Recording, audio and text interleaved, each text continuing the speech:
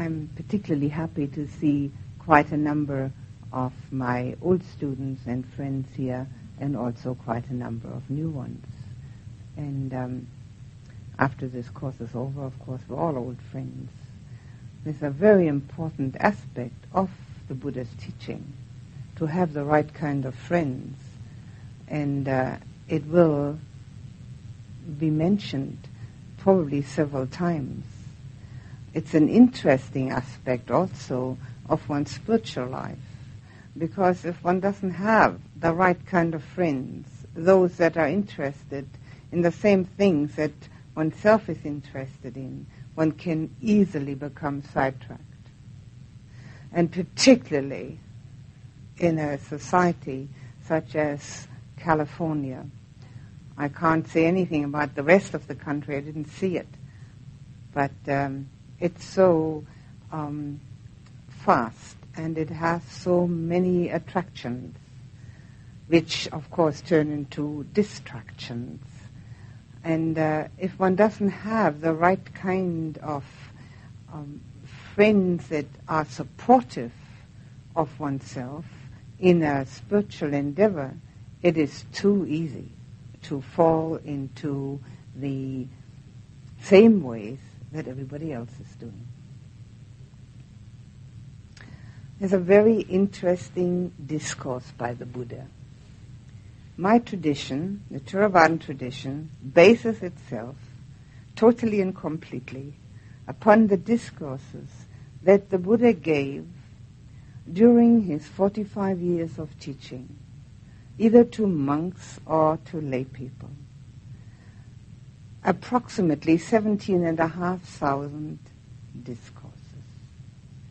Enough instructions for all of us for the rest of this life and many lives to come. We don't have to know all 17,500 discourses, although there are supposed to be some people around who do. I'm not one of them. But if we have some knowledge of what the Buddha taught, we have guidelines. And those guidelines will help us to keep ourselves in line. And that's what they're for. They're nothing but suggestions and explanations and possibilities. When we see that they help us, we will obviously try to follow them more and more. This particular sutta is a Pali word for discourse, that I have in mind is called the Rathavinita Sutta. The Buddha spoke a language which we now call Pali, and it only exists in the Buddha's teaching. It never has been a spoken language, nor a written language, other than spoken by the Buddha in his lifetime, never written down. There's no alphabet for it. It was written down in the Sinhalese alphabet, in that language. Now the words that I sometimes use, which sound foreign, will be Pali, and I will probably catch myself quickly enough to translate them into English. If I don't, you're very welcome to ask me. After years and years of studying this, these Pali words become part of one's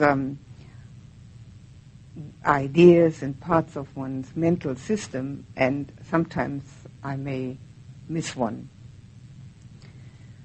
Now this Rathavinita Sutta is translated as the relay of coaches. And as I go along, you will find out why it has that name, why it's called a relay of coaches. I will not start out by telling you about it. I will start out with the beginning of that particular discourse. The story says that the Buddha sat together with his monks one time and asked them whether they knew anyone amongst the monks who was able to be of a particular advancement and was also teaching like that. And he mentioned 10 points which he was looking for in a monk that he should have attained and would be teaching. Now these 10 points are all important to each one of us, particularly during a retreat such as this. The first point is, did they know any of the monks who had few wishes and taught like that? Now why would that be important? Why is it important to have few wishes? With the wealth of material that is available in our society, as I have admired it for the past 2 weeks, it is almost impossible to have few wishes, isn't it? In fact, it would seem to me that one doesn't even know anymore that one has wishes. It is the accepted procedure. Now, it's very simple to explain why this is detrimental to one's own happiness. And yet, the whole society turns itself on the wheel of wishes. Everything we can see, taste, smell, touch, and hear, all of that has been given to us because we are looking for it. Now, sometimes, of course, we also have the misfortune, we think, to see, hear, taste, touch, or smell something we don't like. But we quickly disappear from that. We run away from it, do something about it, so that we can again have that what we like. The Buddha, at his enlightenment, formulated what are known as the Four Noble Truths. They are, so to say, the hub of the wheel of the Dhamma. The Dhamma, the teaching of the Buddha. These Four Noble Truths were his enlightenment experience. He was able to formulate them so that we today, 2,500 years later, can still partake of it if we so wish. And the first of the Four Noble Truths is that there is dukkha. Now that's a word we're going to use in Pali. D-U-K-K-H-A. Because in English and in all other languages, it needs a long translation. We can't find a word for it that just has those 6 letters. It means pain, grief, and lamentation, sorrow. It means birth, decay, illness, and death. But it actually means everything. Because nothing can ever be totally satisfying that we can find in the world. Because everything constantly changes. So if we have a look at it in ourselves, we could say at this point that it is all that is not satisfying to us. Everything that's not satisfying we can call dukkha. But it is not just the things we don't like. It's that little inner yearning which says there must be more to life. What is it? Maybe I can find it in a therapy, in a group, in a person, in a book, in a meditation course. Maybe I can find it in a study. Where is it? It's not quite enough what I'm having. And basically, we could say we've got everything. everything that one can dream of. And yet, there's that little inner voice which says, that can't be all. There must be something else. The Buddha also formulated the second noble truth, which says, if there's only one reason, one cause for dukkha, one single cause, makes it really simple. We get rid of that one cause and we've made it. And that's craving. Wanting or not wanting. Now doesn't that sound simple? It is, but it's not easy. Because it's exactly what the Buddha said that he's looking for in a monk. Someone who has few wishes and teaches that. Not to get more, but to get rid of, to let go. The words to let go can be construed to be the epitome of a spiritual path. If there is any feeling within oneself that materiality is not enough, spirituality has to be a part of one's life, it's got to be called letting go. Spirituality and letting go are synonymous, often forgotten. So we have the first and second noble truths.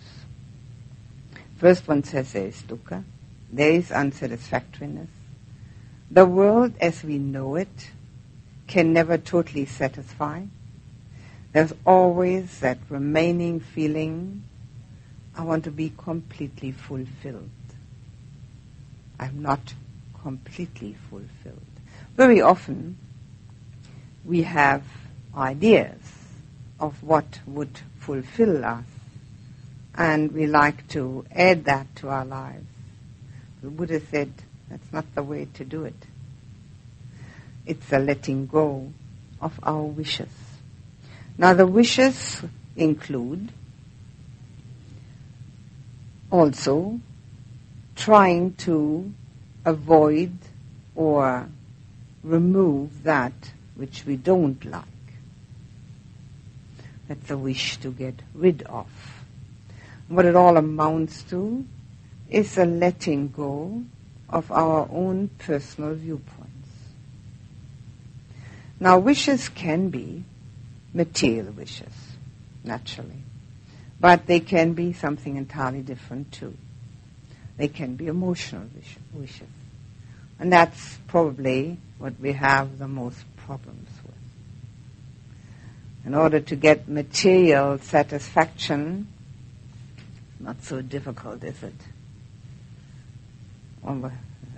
Advertisements seem to offer everything under the sun. But the emotional wishes, that's not so easy. And that wishing brings difficulties again and again. We do not think that these are unreasonable wishes. And there's no question whether they're reasonable or unreasonable. But what we could do is find out whether the Buddha is correct. And that would be great advantage to ourselves. Namely, if there's any wish that we have which hasn't been fulfilled and which is bothering us in some manner or form, maybe even right now in the back of our minds, sort of like a little feeling in the back of the mind, just as soon as I have a bit of time I'll think about it again, or after the course I'm going to take care of that, or whatever it may be. We could try out dropping it for a moment, letting go of it completely, having nothing further to do with it, just for this one moment, not for any other reason except for trying out whether it's true, that if we let go of the wish, the dukkha disappears. And you can try that out any number of times during this course. Whenever something is bothersome, unsatisfactory, you don't like it, look at the wish, what it is that you're wishing, and drop that wish and see how the discontent disappears. Now obviously, we are not at the point where we can drop this wish, whatever it may be, permanently. But having dropped it once for a moment, we at least know now what it's like. And we know how to handle it. And we know what the solution is to anything that's bothersome, unpleasant, painful, worrisome, whatever it may be. We know the solution. Drop the wish that it should be different. Seeing things as they are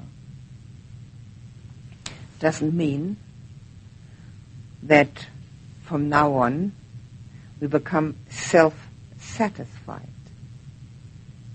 But it means that there's a certain contentment. And that's the second point that the Buddha was looking for in a monk. Someone who is contented and also teaches that. Now, why are both of these things so important? We would probably like to get that way through meditation. But unfortunately, we're dealing with catch-22. We can't meditate until and unless we drop all wishes and feel contented. So we've got to do both. We've got to start out on the right premise and, of course, as we go along, become more and more deeply imbued with it.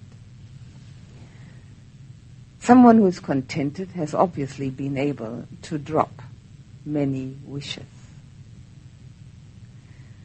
It is a very helpful thing to have a look at oneself, and these are contemplative endeavors which have to support our meditative practice. To contemplate within oneself, what is it that I'm wishing? What is it that I want? What am I spending most of my energy and time on? Or my mental formations, my mind. Where's my mind going? What do I want? And then checking it out whether those wants are actually helpful for spiritual emancipation, or whether they are, and unfortunately most of them are that way, a support system for our ego illusion. Are they supposed to be supportive of me? Or will they help me in my spiritual endeavors, my spiritual path? Naturally, none of us will be totally without wishes. But we often say that we practice wishing to get rid of all wishes. So if that is our wish, at least we have a pathway. But it is helpful to have a look, to contemplate and see, am I full of wishes or am I fairly contented? Contented with who I am, where I am, right here, what I'm doing with my life, how I'm conducting myself. Am I contented with what I have? Or do I feel a great deal of discontent within? Do I have a great deal of anxiety about myself? All these questions, when they bring an answer, can be questioned again. That answer can be questioned again. As we get to know ourselves a little better, it's easier to drop that which is worthless. We all carry around with us a great deal of worthless baggage. It's heavy, and it prevents us from meditating successfully because we keep thinking. Now, we may not be thinking about our wishes at that time, but we are thinking, and that is the greatest drawback to meditation. So we can look at our wishes and our contentment if we have it, or our discontent if we have that, and see what it consists of. Get to know ourselves a little better. A meditation course is an inward journey. And there are just as many traffic jams and difficulties as on any freeway. But we can find them ourselves. And as we find them within, we may be able to disentangle them within the concept of what the Buddha taught. If we have those guidelines, we may be able to use them. The third quality that the Buddha was looking for in a monk was living secluded. Now that, for most people in society, would not be possible. But we have this here. We have this opportunity here during the course. We have seclusion.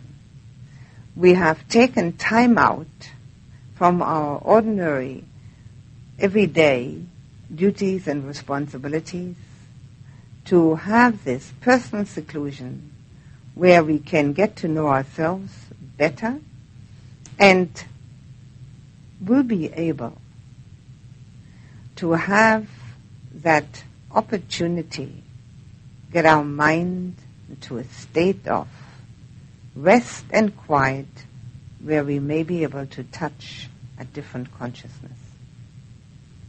That's what meditation is actually all about, raising our level of consciousness from the ordinary, everyday, marketplace kind of consciousness to one which has an understanding of universality. It takes concentration.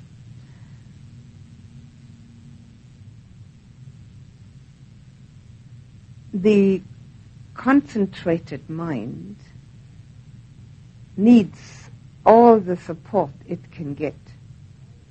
And that's why this seclusion is of such importance.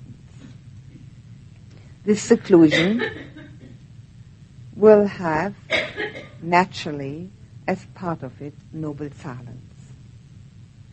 Because that inner journey is really only possible if we concentrate our energies one-pointedly. As long as we talk to others, we have that communication and relationship syndrome with which we all live, and probably are so used to it that we don't even know anymore how much energy it consumes and how often it also is detrimental to any spiritual pathway, because we have to be considerate. Here, our consideration for others will be that we don't talk to them. We'll leave them alone. And if anybody thinks that another person is unfriendly because they're not smiling at me, they're not looking at me, well, unfortunately, that's going to be their problem. Everyone is here for their own benefit. That's all we're interested in at this time. We can only give to others what we have already attained within ourselves. If I have great compassion for a poor person and would like to give that poor person some money, but I haven't made any money, how am I going to do it? I can't give what I haven't got. So we first have to be completely selfish and spend these days for the benefit of our own growth and our own understanding. And then, as we leave this place and go back to our relationships, our communication, our duties, then we can bring with us what we have gained here. The silence is a very important aspect. Now, if you have any meditation problems and it's not your time for the interview, you will always find me willing and having time to discuss it with you. You just need to tell me that you want to see me. If there's any physical difficulty, such as needing something or other, you either tell Isha, and if Isha isn't here, tell Barbara. Since we have 4 Barbaras, I think you have to raise your hand, Barbara.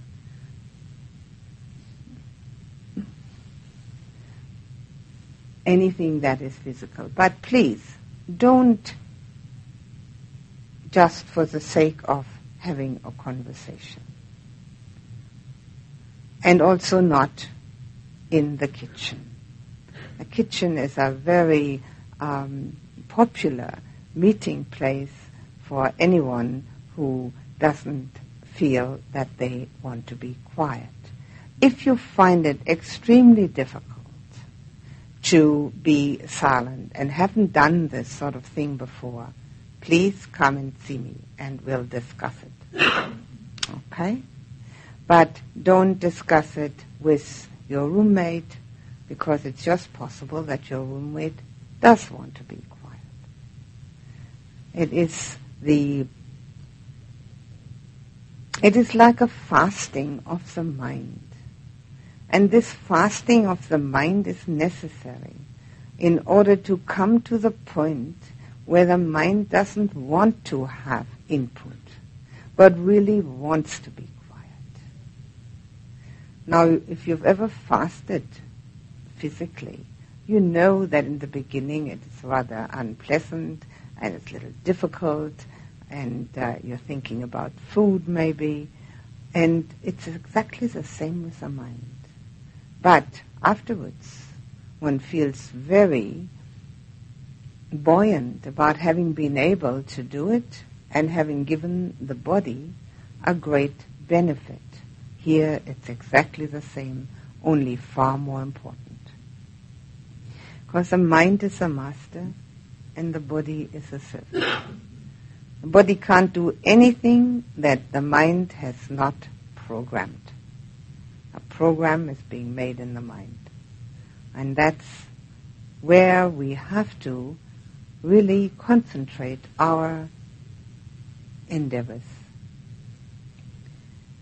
So the seclusion that the Buddha is speaking about, being secluded, also has another meaning. It means, in the first place, of course, not to be involved with too many things in society. Many people, and unfortunately far too many people, have so many appointments and commitments and things to do and to look after that it's very difficult for them to even take time out to consider what's important, because they're so busy. Naturally, this is also meant with seclusion, not to be too busy. But it also has another meaning. And this other meaning, seclusion, comes to its main point when the meditation has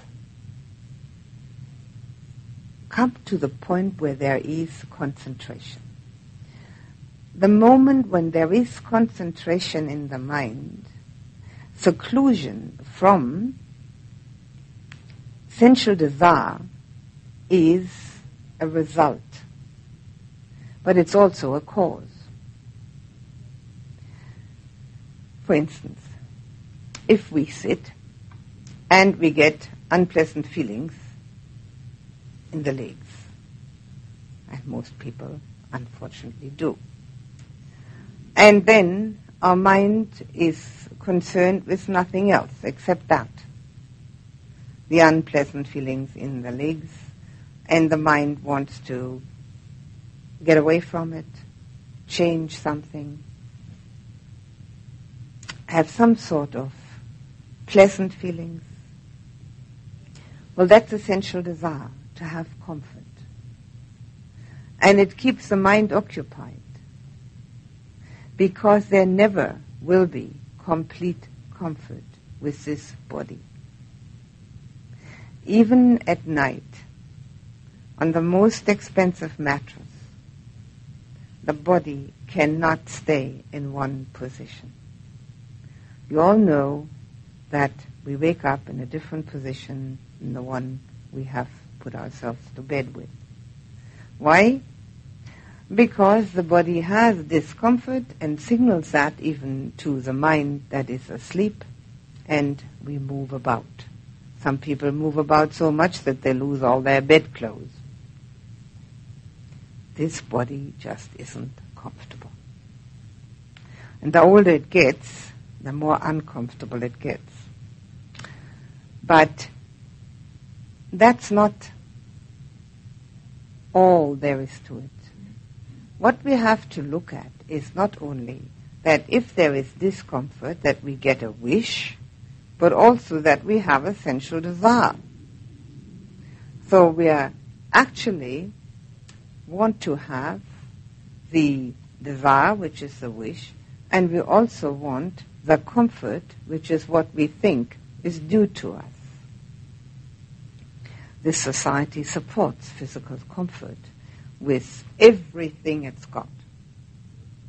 It underwrites it completely. Doesn't mean to say that the Buddha talked about physical discomfort as desirable. The Buddha taught the middle path. And the middle path means neither asceticism nor luxury. It means taking things as they are. So when we have an uncomfortable feeling from our sitting position, we need to use that in order to learn from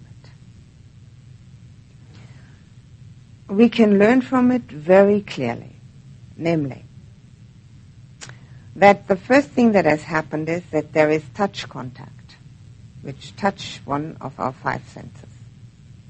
The touch contact of the knee on the pillow or the feet on top of each other, wherever we happen to have the touch. Or maybe if the back is hurting, the vertebrae are touching, whatever it may be. From every sense contact comes a feeling. And from the feeling comes what is called the perception, the naming of it. So the feeling in this case maybe was unpleasant. So we're giving it a name and we're calling it pain. But that's just a name. In reality, we only have pleasant, unpleasant, or neutral feelings. Neutral feelings we don't know about. We are not mindful enough to recognize them. And also we don't mind them, because at least they're not unpleasant. So we're really only interested in two kinds. Pleasant, which we want to keep, and unpleasant we want to get rid of. And as you will be here for the 10 days, you will probably all notice that our whole life revolves around those two. And if we don't put a stop to it, it's going to become awfully boring. We want the pleasant feelings and we want to get rid of the unpleasant. So here we have an unpleasant feeling, and since we know what this is called, we call it pain. That's a perception. And now comes what is called the mental formation, the one that we make our karma with. And this mental formation says something like, I don't like this at all. I've got to move. I'm sure it's very unhealthy. My blood circulation is being stopped. This can't be good for me. I knew I should have brought a chair. And then the whole thing goes on, and the meditation is forgotten. And then, of course, one finally recognizes that one actually came here to meditate and not to discuss in oneself the blood circulation. But now we have already made karma, negative karma, very mild, nothing to worry about, but it's negative. Because the minute we have the wish to get rid of, or the wish to get, which is the reaction to our own feelings, we're making some sort of negative karma. Now, when we realize what we're doing, and obviously we will, because we're sitting quietly and the mind is telling us all these stories about the unpleasant sitting situation, when we realize that, not immediately to move, because that's what we usually do. We react immediately. The minute we have this, the mind says, oh, I don't like this, we move. Not to do that. First, to become aware of the sequence. Touch contact, feeling, naming it, unpleasant feeling, then naming it pain, and then disliking it. This is extremely important, because is this how we live? Everything we do in the world, no matter what it is, and I would like you to check that out yourselves. Sense contact, feeling, perception, and next thing, the reaction to that. And as we notice that, we can then, of course, put a stop to it if we want to. We can take our mind off it and come back to the meditation subject. And anyone is able to do that for a moment. There's nobody that is incapable of doing that. As we do that, we will notice that if we don't pay attention to this feeling, it doesn't exist. Now, this is an enormously important discovery, even though it sounds so simple. Which means that in our daily lives, we do not have to react to every feeling which arises. And feeling also includes emotion. In this case, I'm talking about sensation, but it's a feeling. If we take our mind off it and put it somewhere else where it's more important, we don't have to react to the feeling. So as we get an unpleasant feeling, contact, feeling, perception, mental formation. This is how it works. Watch it. Become aware of it. Let it go. Go back to the meditation subject. See that it's not necessary to react. Then, of course, the unpleasant feeling is screaming, saying, I'm not going to be denied. I'm much stronger than what you are. I'm here. Pay attention. All right. If you then feel that you can no longer drop the attention on the feeling. Move. But move gently, carefully, with the understanding that the unpleasant feeling has won,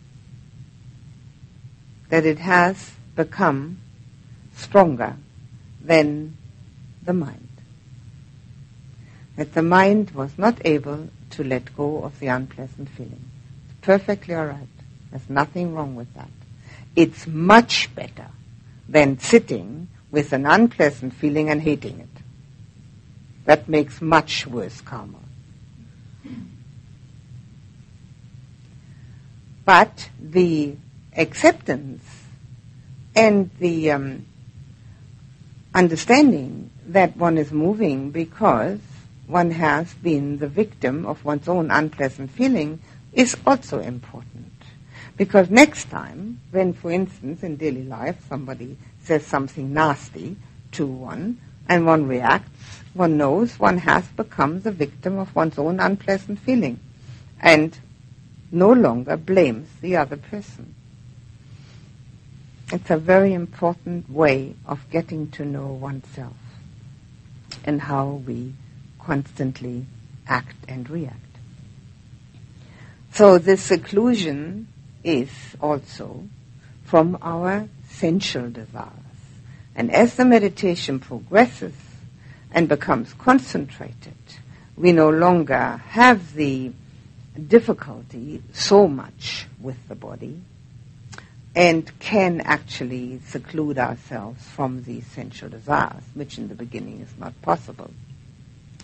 So seclusion is twofold and also applies to our daily lives, that they should not be of such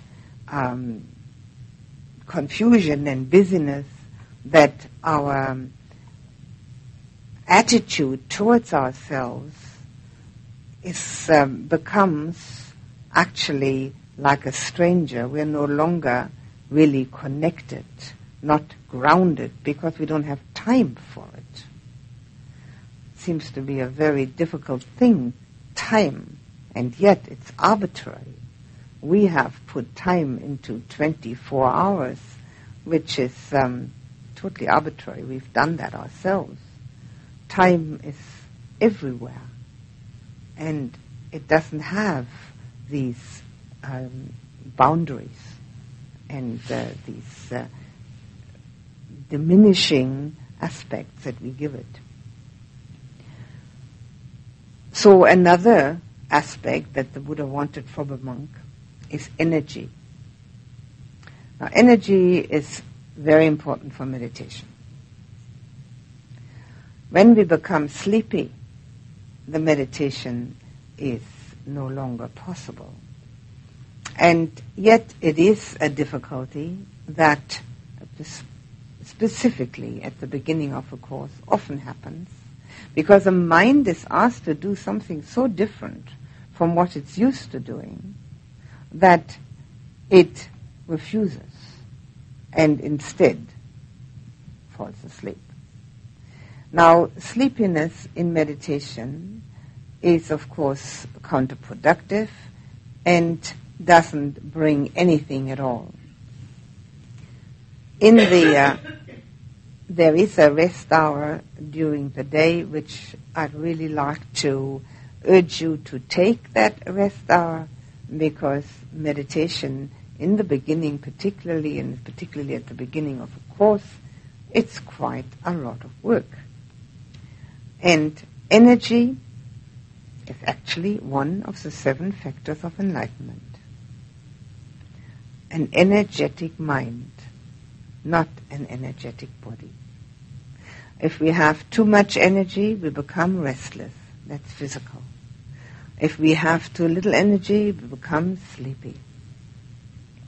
If we feel in the meditation that sleepiness is entering, open the eyes, look at the light, wherever it may be, move the body in order to give it a little extra energy. Give yourself a pep talk. This is a time to meditate. Now there are the conditions. Now there are the friends. Now there is a teacher. Let me do it now, whatever is helpful. Anything. Any kind of pep talk you can give to yourself.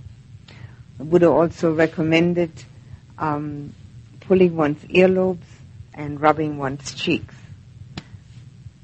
So you can see that this kind of difficulty was not uncommon amongst his monks and nuns. Energy is the partner of concentration. The two have to go together. And this is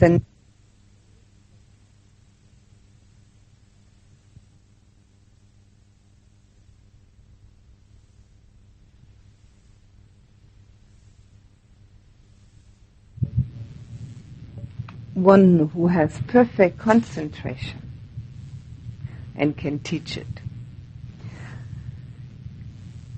I wish one could.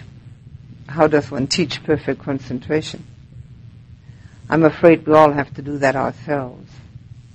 But the Buddha gave many pointers and many guidelines, and I will try to give you as many as possible. But I'm afraid everybody has to do it for themselves. The two belong together, energy and concentration. Because the mind that has energy in it is a mind that can concentrate, become one-pointed. A mind without energy is foggy and hazy. It's unclear. It may feel quite all right because it has this feeling of wooziness, but it doesn't get into meditative states which raise one's consciousness. And that's what meditation is all about. So we need to have both. They go together. And concentration, of course, is the key word for meditation course. So I'll say something about that so that we can start doing what we came here for. To start out with, we'll use the breath as our meditation subject. And we can use the breath in several different ways.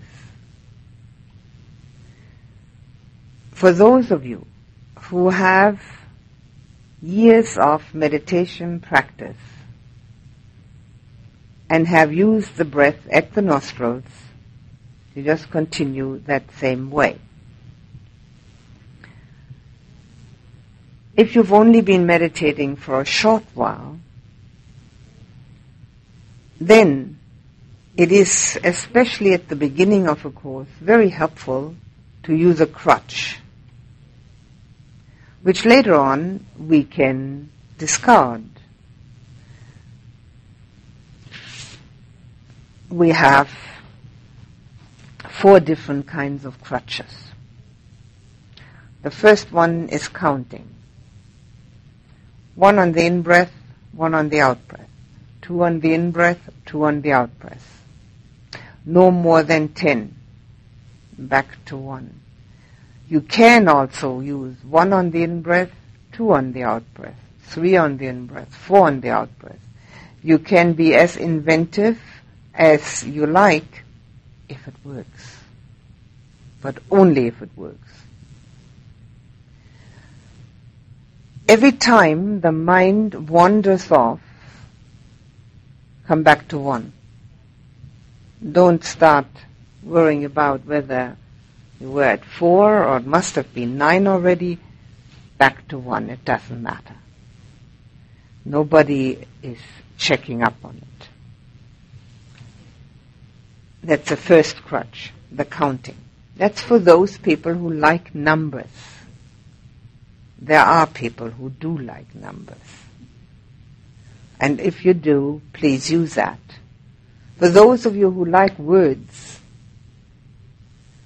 use a word. If the Buddha means something to you, use Buddho. Bud on the in-breath, Ho on the out-breath. It's a traditional way of using a word. It means to the Buddha.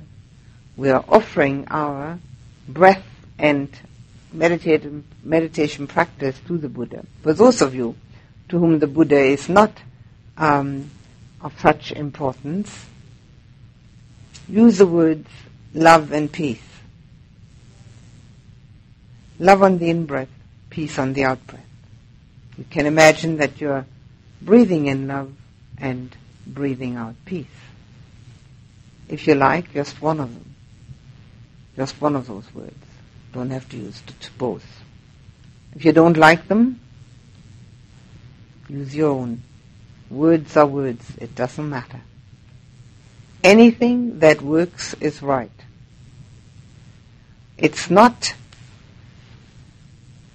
I think I'll say that right now. Watching the breath, no matter how, with whatever crutch or method, is not the meditation. It's a method. And a method is a method by any name. And the sooner we can get rid of the method, the better. But in the beginning, we've got to have a method. Otherwise, we have nothing to hang our mind on. We need a hook. So, first is counting, second, word. If you don't like love and peace, or one of those two, or Buddho, any word you like, it doesn't matter. The third crutch is for those of you who have visual minds. There are many people whose minds are very visual. When they think something, immediately a picture appears. Imagine that the breath is a cloud that comes out of the nose and expands as it comes out and contracts and goes back in.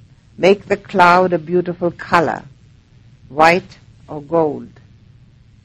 Either one of those might be nice. If you don't visualize in Technicolor, leave it the way it is. It doesn't matter. In and out, watching it. If you don't like a cloud, use an ocean wave. It's just as good. It too works for some people. That's for those of you who are visually inclined. And the fourth one, sensation, physical sensation. As the breath goes in, the wind of the breath touches the nostrils, there is a sensation. As it goes further in, there is a sensation. It can be at the forehead.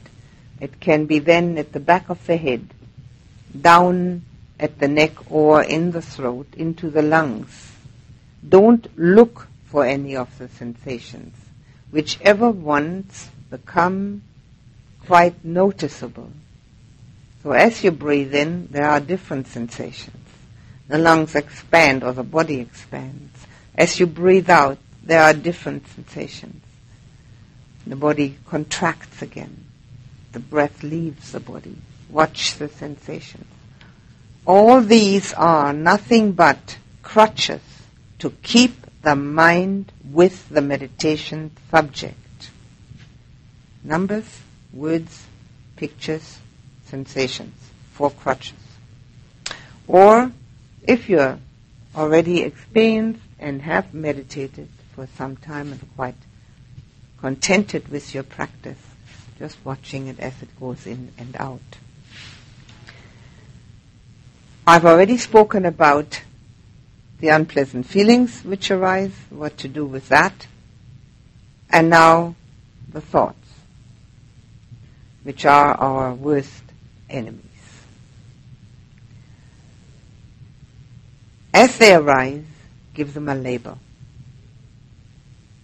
A label such as future, past, wanting, hoping, planning, fear, worry, dislike,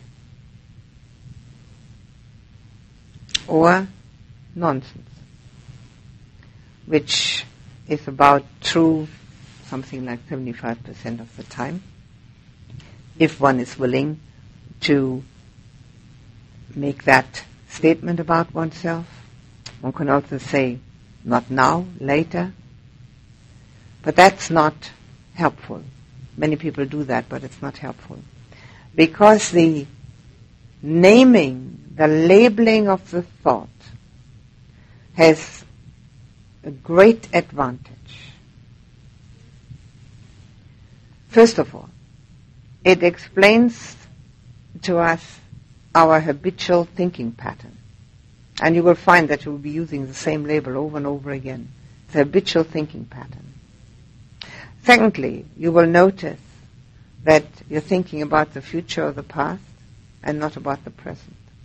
But we can't watch a future breath, nor can we watch a past breath.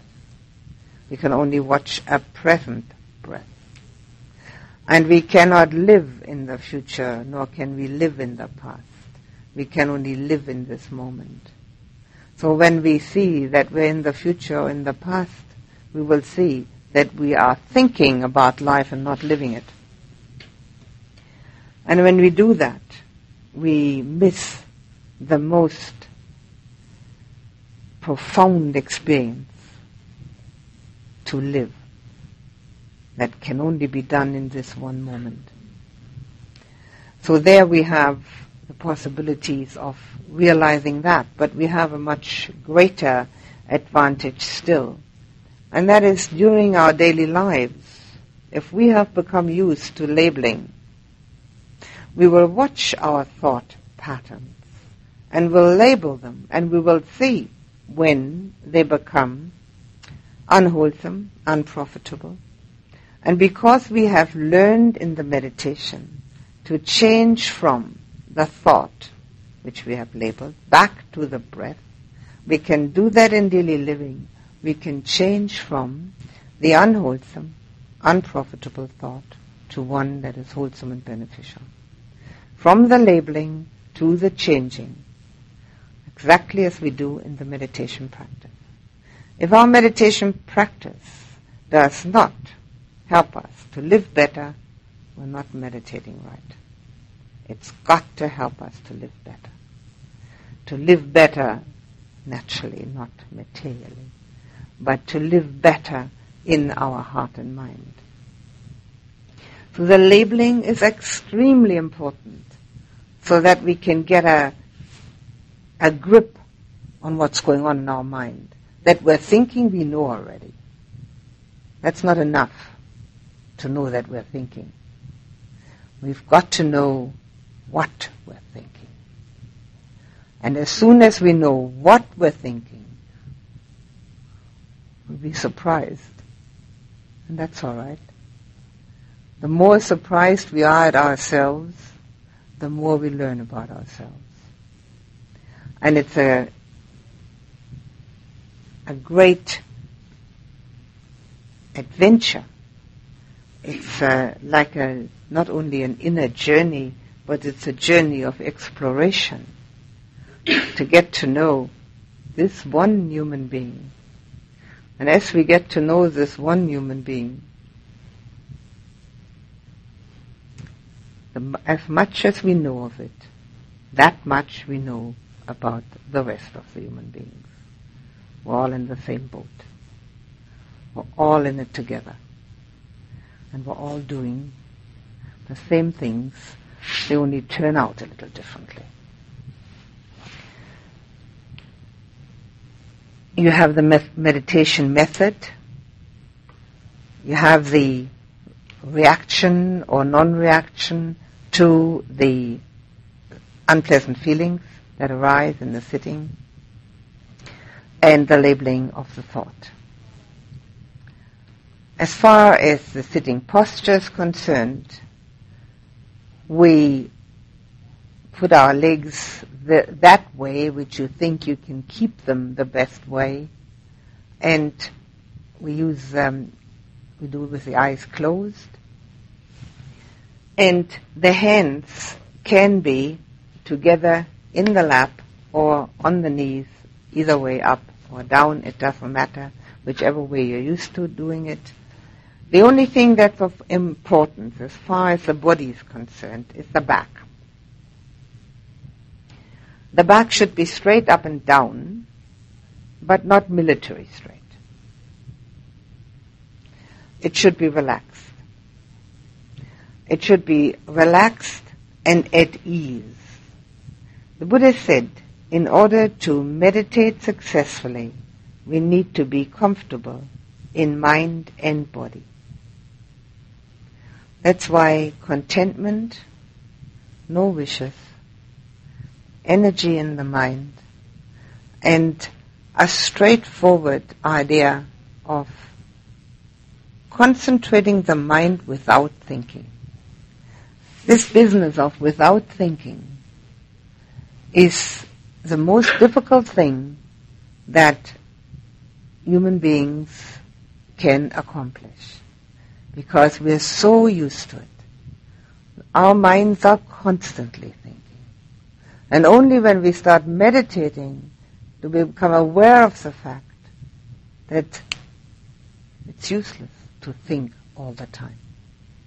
It's work, it's dukkha, it's irritating, and it brings nothing.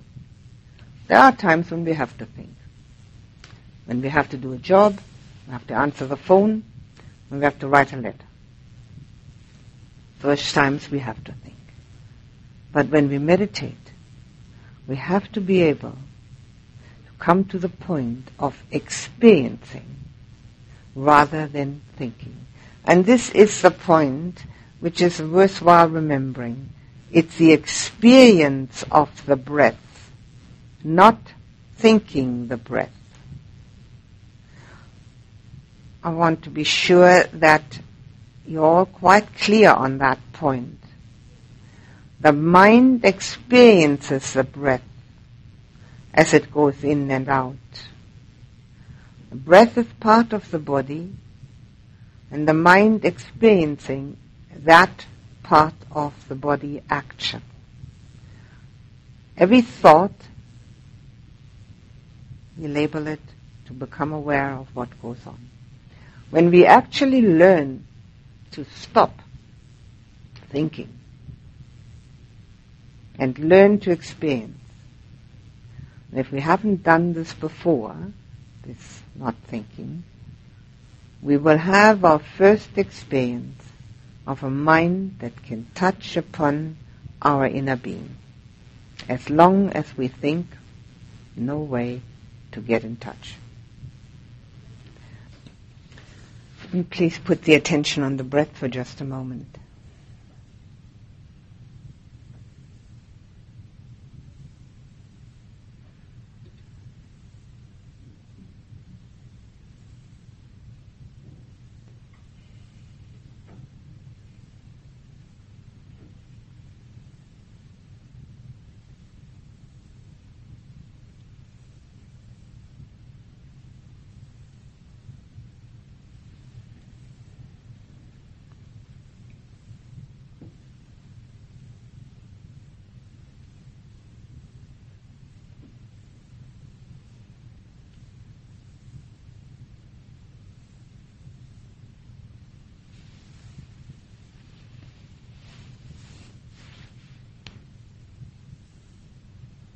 Now imagine that you have a beautiful white lotus flower growing in your heart,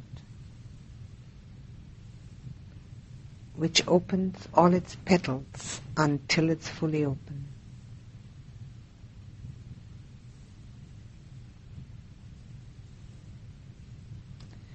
And out of the center of the lotus flower comes a golden stream of light, which fills you with warmth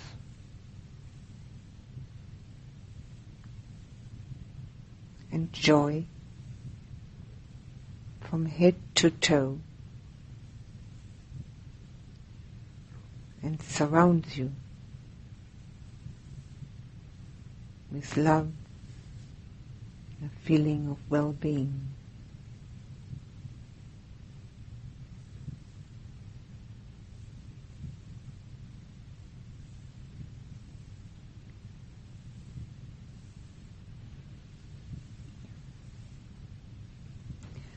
Feel yourself completely filled and embraced by that golden stream of light, which brings you only warmth, well-being and love.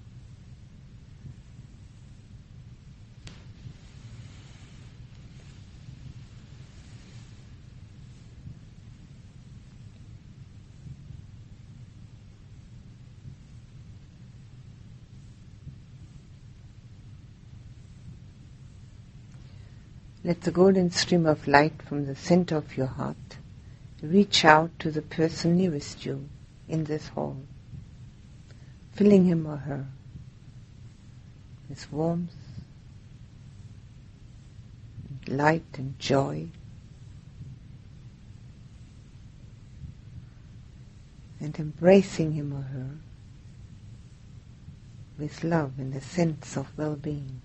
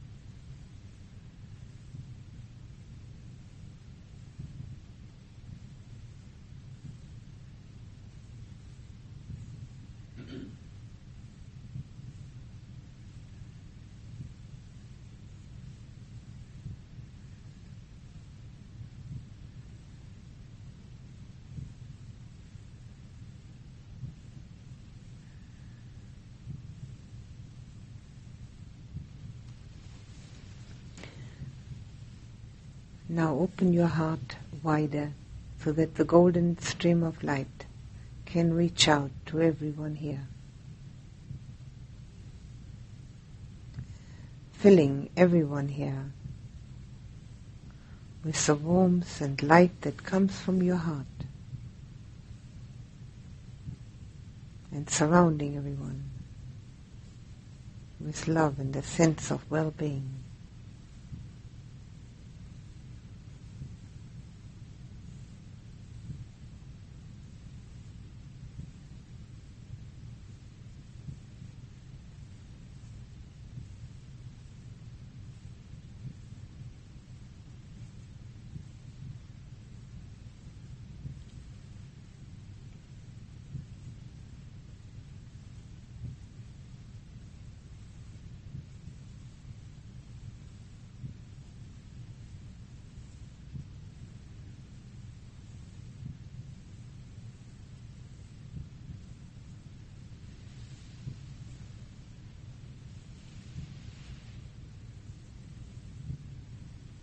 Think of your parents. And let the golden stream of light from the center of your heart reach out to their hearts, filling them with warmth and joy, surrounding them with love.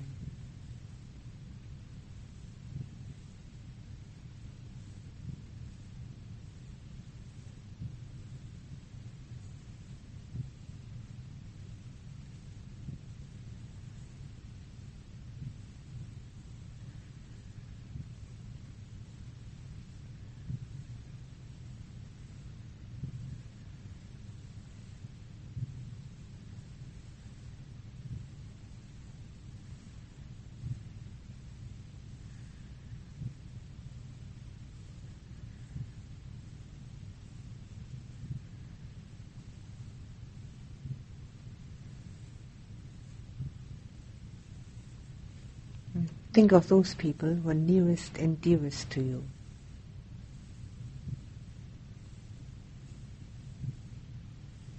And let the golden stream of light from the center of your heart reach out to them. Fill them with your love. Surround them with warmth.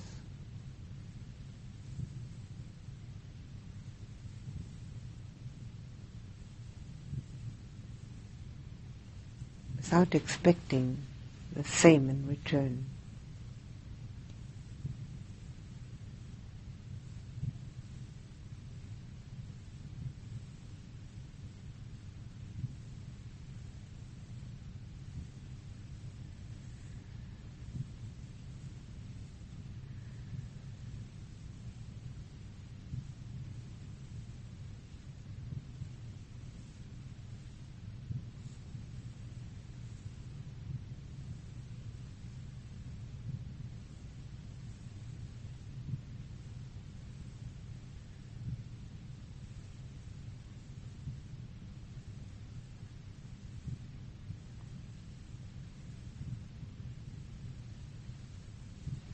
Think of all your good friends. Let the golden stream of light from the center of your heart reach out to them, filling them with warmth and light and joy, embracing them with your love and friendship.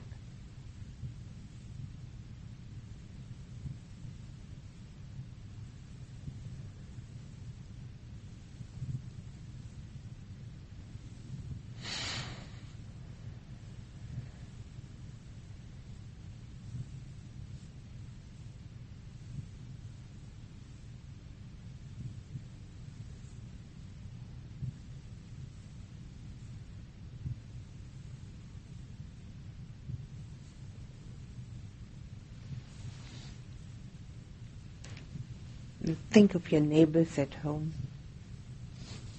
people you work with,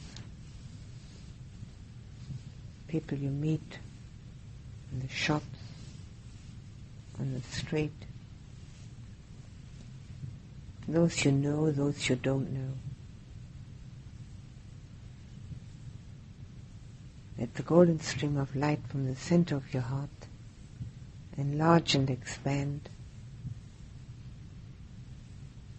so that it can touch all of these people with your warmth and your love.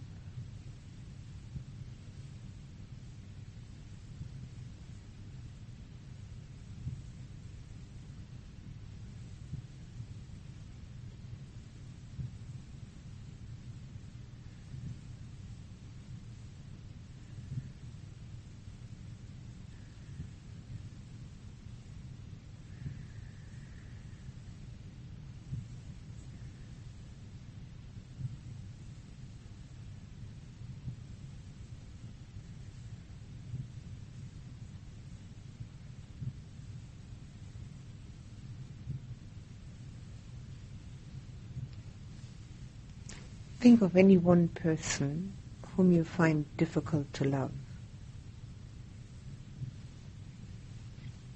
Anyone with whom you may have had some difficulty.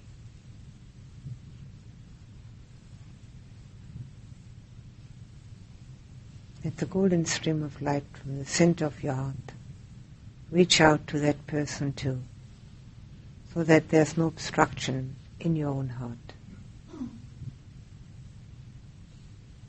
Fill him or her with warmth and light.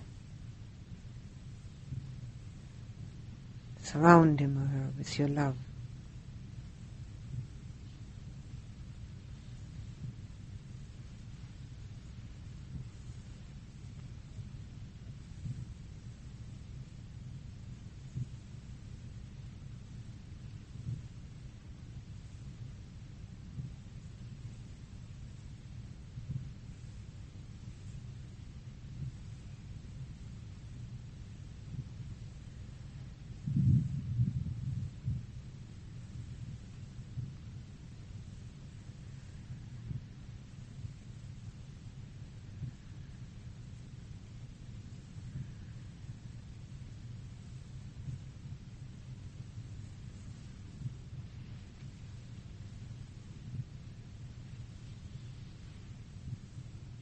And think of those people who live in your hometown,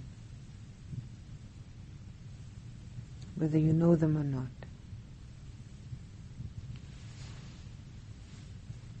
Let your heart expand so that the golden stream of light brings the warmth and the love from your heart, can reach out to all those people, going into their houses, into their hearts.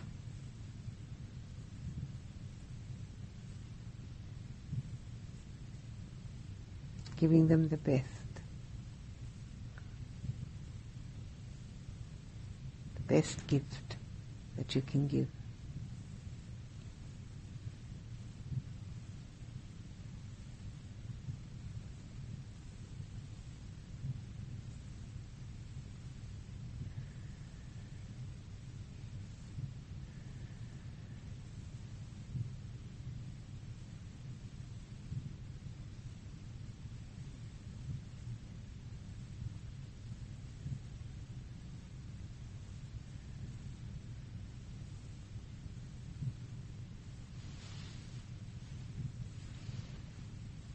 Put your attention back on yourself.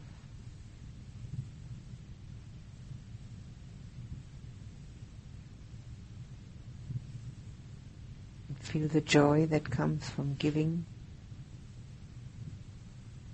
peacefulness that comes from loving.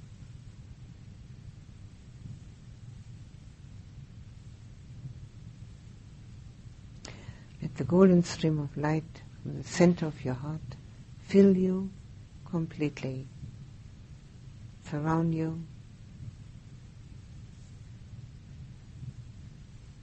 so that you can sit in it at ease,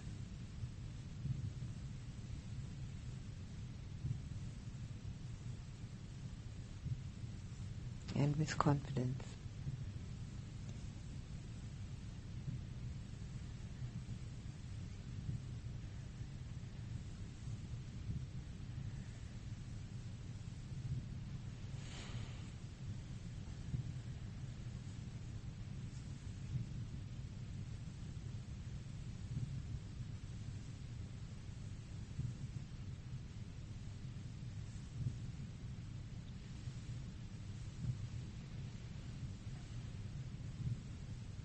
Now let the golden stream of light go back inside the lotus flower, which closes its petals.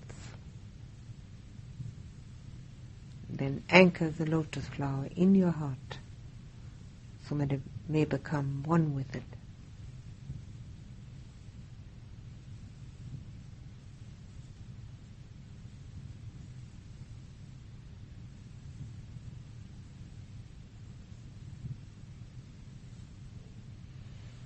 May our beings have love in their hearts.